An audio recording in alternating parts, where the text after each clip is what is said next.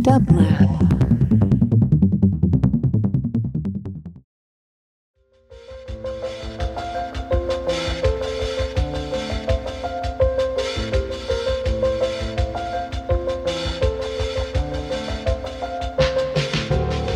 Welcome to the Quarantine Tapes, a daily podcast from Onassis LA and Dublab.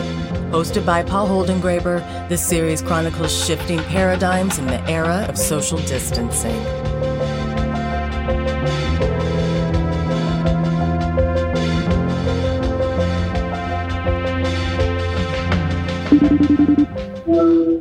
Hello? Hello, could I please speak with Thomas Lynch? This is he. Is that you, Paul? It is me.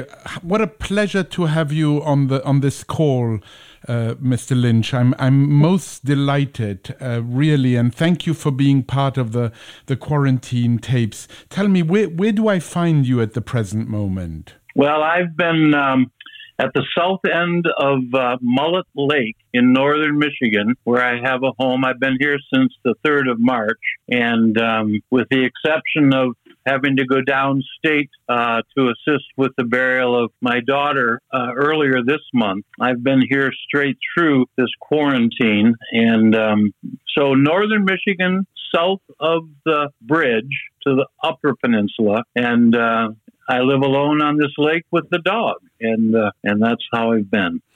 Well, how about you? Well, before I say about me, I'm really sorry to hear about your daughter. Well, thank you for that condolence. It was not entirely outside the range of contingencies. She had suffered for a long time with depression and mental illness, which doesn't remove the horrid pain of it. But I feel like, in a way, we're, just doing a day at a time and still able to walk upright and speak in sentences. So there's that. But this must be so difficult, and in a sense, it might be good for our listeners to get a sense of what your family business has been for multiple generations. Well, we're undertakers in the sense that we, my father used to say, we serve the living by caring for the dead. Yeah. And of his 9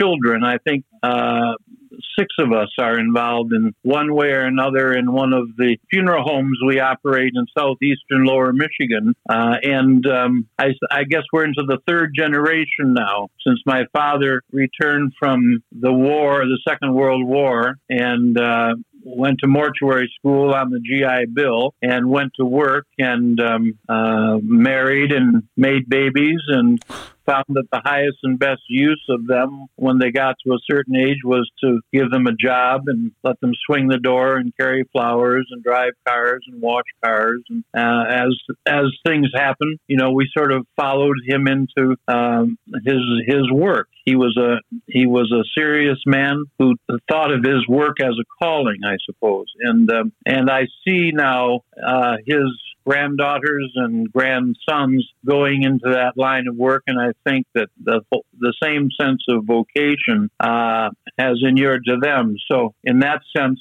we're equipped and well able to take care of these sad offices. And is mortuary school something that is still operational? Yes, if someone in the state of Michigan, every state has its own requirements, but in the state of Michigan, they require their licensed funeral directors, their licensed mortuary science people to be to have a college education, including a year of mortuary school, which is largely based on professional duties, to learn how to embalm and to learn how to manage a small business and to learn how to do accounting and that type of thing. Before that, most students will go through a fairly typical liberal arts education, and then they do their final year or an extra year at Wayne State University in Detroit, which is the only mortuary school in the state. So that's where I went to school. What are the skills do you feel one has to learn to do this job well? Your father, for instance, taught you how to show people caskets. That's one little anecdote, but there must be certain skills one needs to learn, and I imagine that maybe some of those skills are even in jeopardy. They are, of course, in jeopardy because the marketplace and the contingencies of, pandemics all have an impact on the mortuary infrastructure. But my father was guided by an organizing principle, which he sort of said, if you take care of the service, the sales will take care of themselves. So he used to think of the caskets and vaults and flowers and headstones as the stuff rather than the substance. He thought of those things as kind of accessories, but he thought of the essential obligations of a good funeral as a kind of transport and a transition. In my generation, I have gained a rule of thumb that says by getting the dead where they need to go, the living get where they need to be. So it is this commingling of purposes.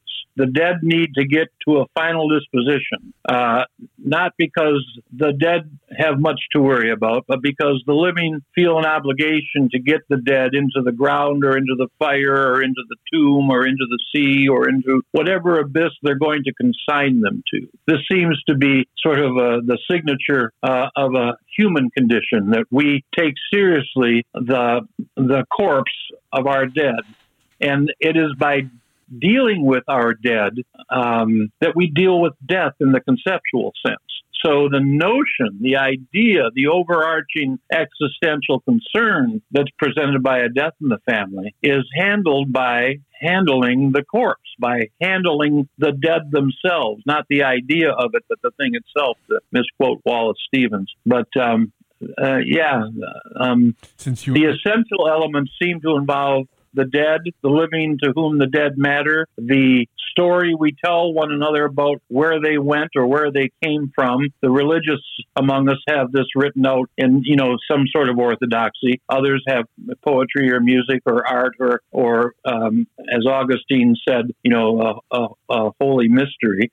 And then we have to get rid of the corpse. We have to get the body away from us because, and you can try this at home, Paul, you can live with a lot of things, but you cannot live with a dead body for very long, especially if it's warm.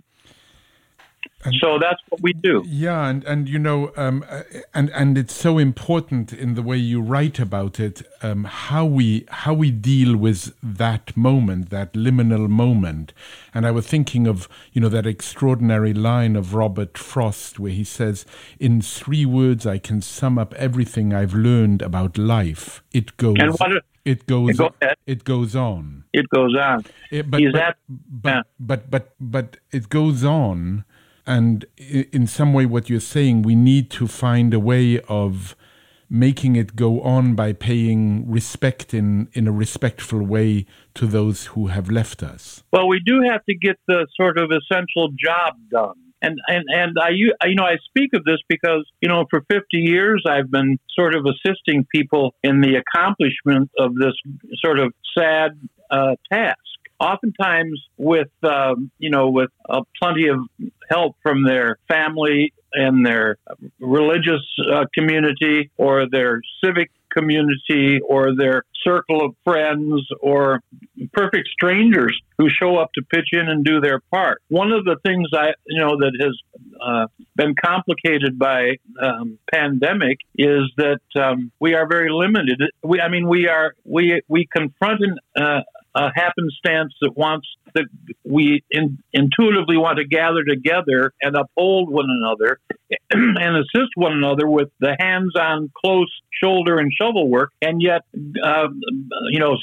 public medicine tells us to stay away from each other, to socially distance and to isolate and remain masked and distant. And that goes against the more primal instinct to hug and to hold and to uphold. So where I've always known this, it's become, keen to me lately in the death of my daughter, and the sense that once we got that hard duty done, got her home, got her buried in the manner that we knew would suit her.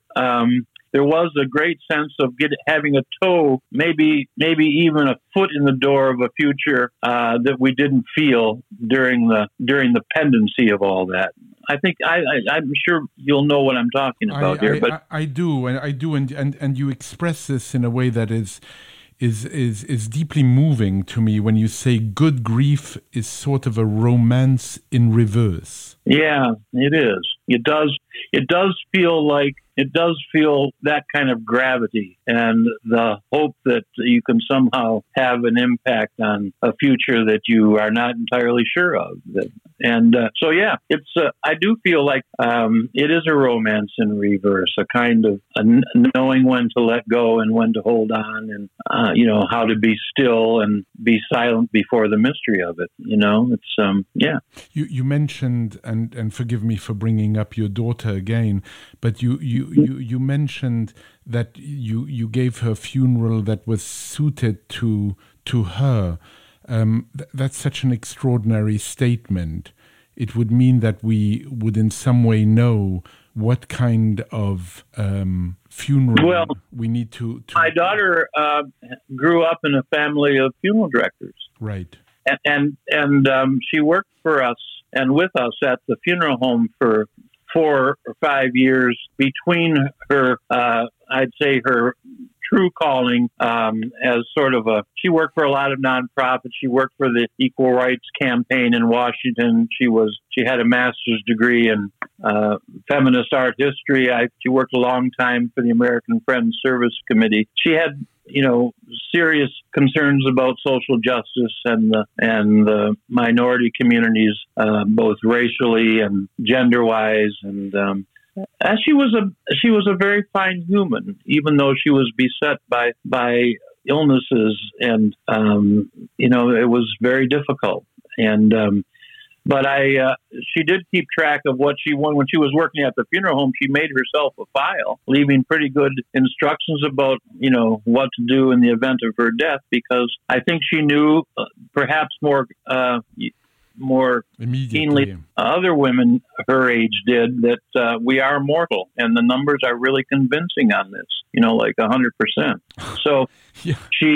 She did keep a file, and she did write down that in the event of her death, she would want, an organic funeral, she called it. I think she meant what we now call a green funeral, but it's basically the funeral that was held up until, maybe the early part of the 20th century, or actually it was until the middle of the 19th century when we started to die away from home and embalm bodies, and, the marketplace nudged its way forward and eventually became, as Mitford wrote, not so much an existential event, but a retail event. And she wrote eloquently and humorously about that. I think she was wrong about a lot of things, at least in my experience. But about the fact that we get stuck on the knickknacks and accessories rather than the essential elements of a funeral, she was dead right. She really was right. We get stuck on the boxes and the brouhaha instead of the bodies of our dead and the getting them where they need to go,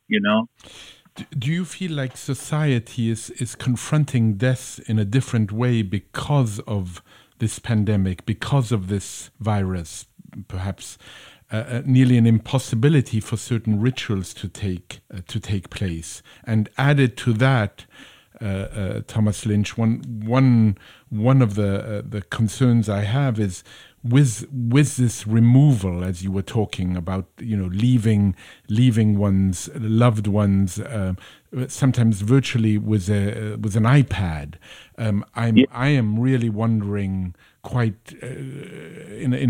wondering and worried about the lasting traumatic effects this will have on those who live on. Well, you are, I think, correct to be worried and wary of what we're going to do with this COVID generation.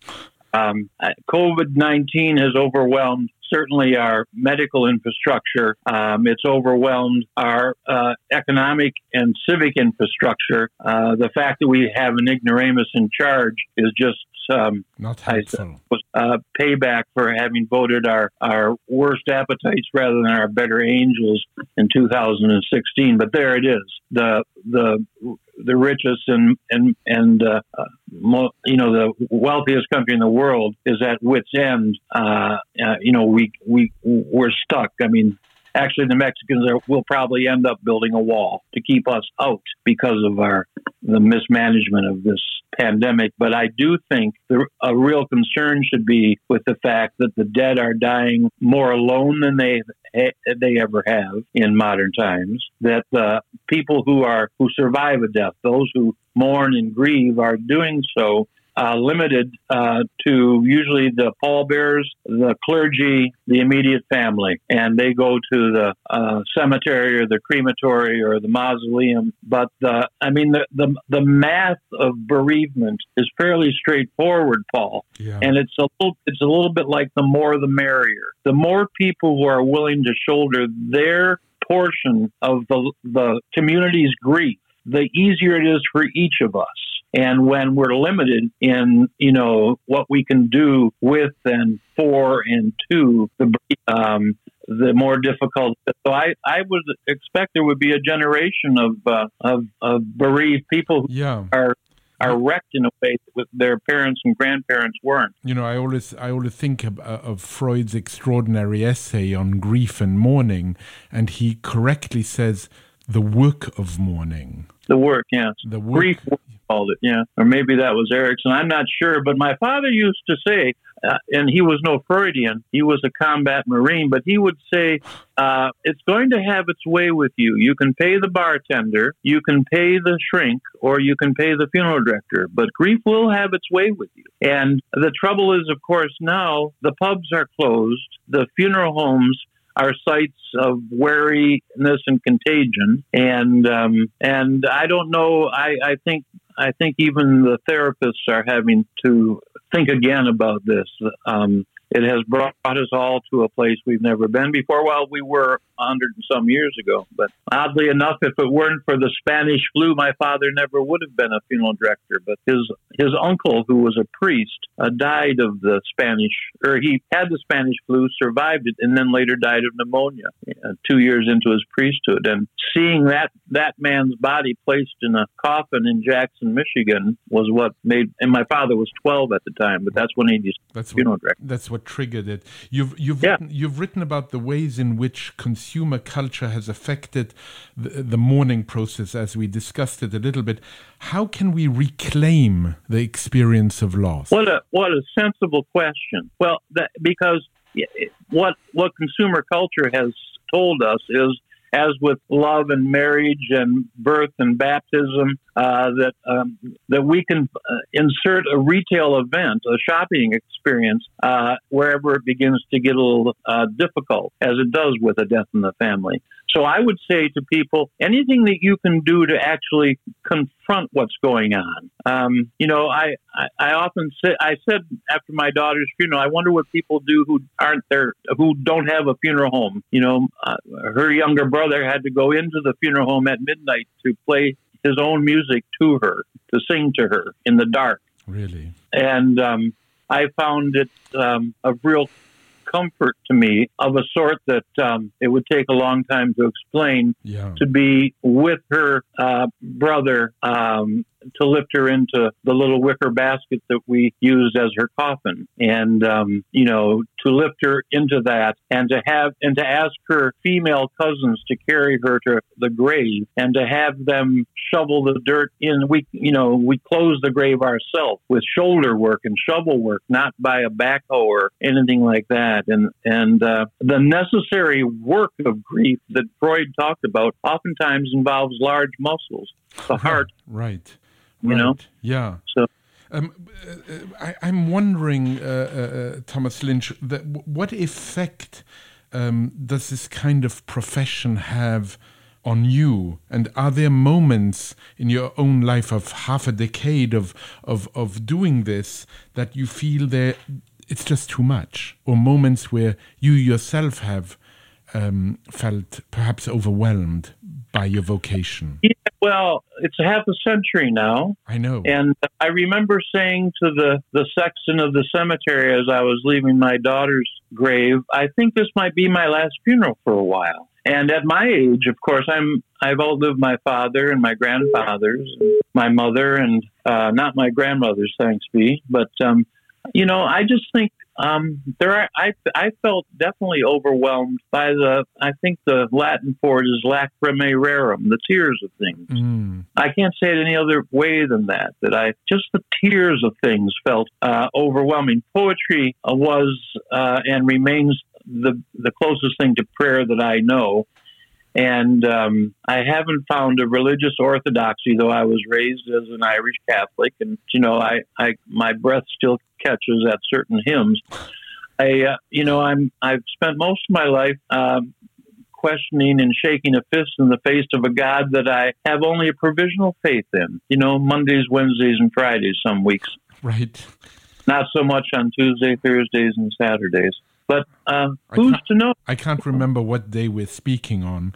But that's part of the effect of the pandemic, is that we no longer know what day of the week is. Simon Critchley, a philosopher who I spoke to earlier on, described this moment of the pandemic as a philosophical moment precisely because we are all being confronted with our own mortality. Would you... He's right about that. And the mortality in the most primal sense. We are literally running out of breath, And one of the things that has occurred to me, Paul, and you could run this by your philosopher friends, I think whomever God turns out to be, my guess is it might be closer to Mother Nature than to Father God. And I think she's pissed because, it seems that nature is bedeviling us between, climate change and COVID and the rest of what seemed to be nature's distempers seemed, to me anyway, uniquely motherly. You were mentioning before poetry, and I must tell our listeners that you're a very fine poet, and not only, if one can say so, an undertaker. You've also written a book which over the years has mattered to me greatly, called The Undertaking, Life Studies from the Dismal Trade. And I was wondering, does poetry offer you solace? And maybe in closing, you could even leave us with a poem. I will.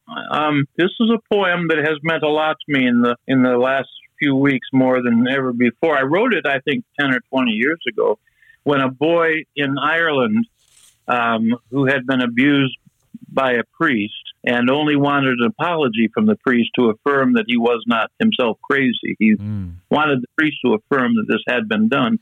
I think the church gave the boy, and when I say boy, he was a man of maybe 30 or 40.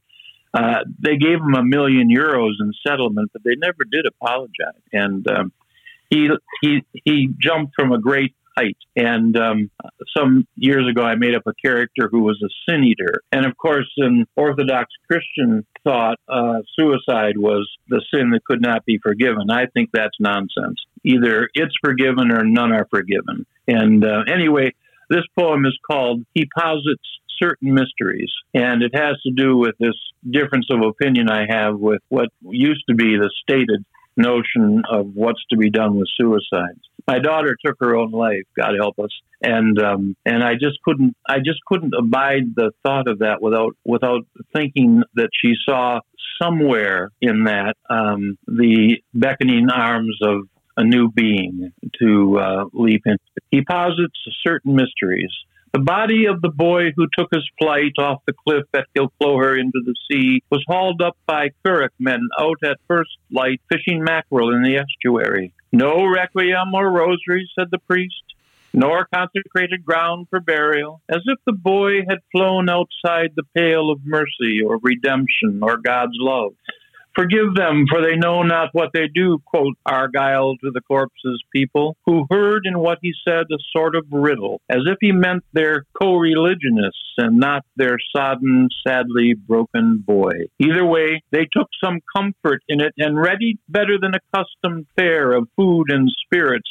By their own reckoning, the greater sin, the greater soul, the toll. But Argyle refused their shilling coins and helped them build a box and dig a grave. Your boy's no profligate or prodigal, he said, only a wounded pilgrim like us all. Let's say his leaping was a leap of faith into his father's beckoning embrace.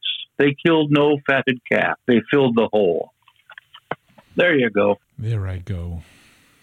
Thomas Lynch, it's been a real pleasure and privilege to speak with you. It's been a privilege talking to you, Paul. We'll both get over that in the fullness of time. I'm sure of it. In the fullness of time. Yeah. You know, my mother always said, living is dangerous and the outcome is always fatal. Yes, she was right about that. Yeah, and that thing that Frost said, I'm glad you reminded me about life goes on. That's the good news and the bad news. Right, you know? Right. Right. All with a great outfall. And he also said that the best way out is always through. And we must go through. And I think I feel so deeply now for all the people who are losing people to this virus and who can't go through it at this moment, and the trauma that will come later. We'll have a fleet of walking wounded, so we must be better to one another. We must be better equipped and kinder. I'm really grateful. Thank you so much, and take good care. Thank you so much, Paul. All the best. All the best to you. Bye-bye. Bye-bye. To support this show and Dublab's progressive programming, go to dublab.com/support.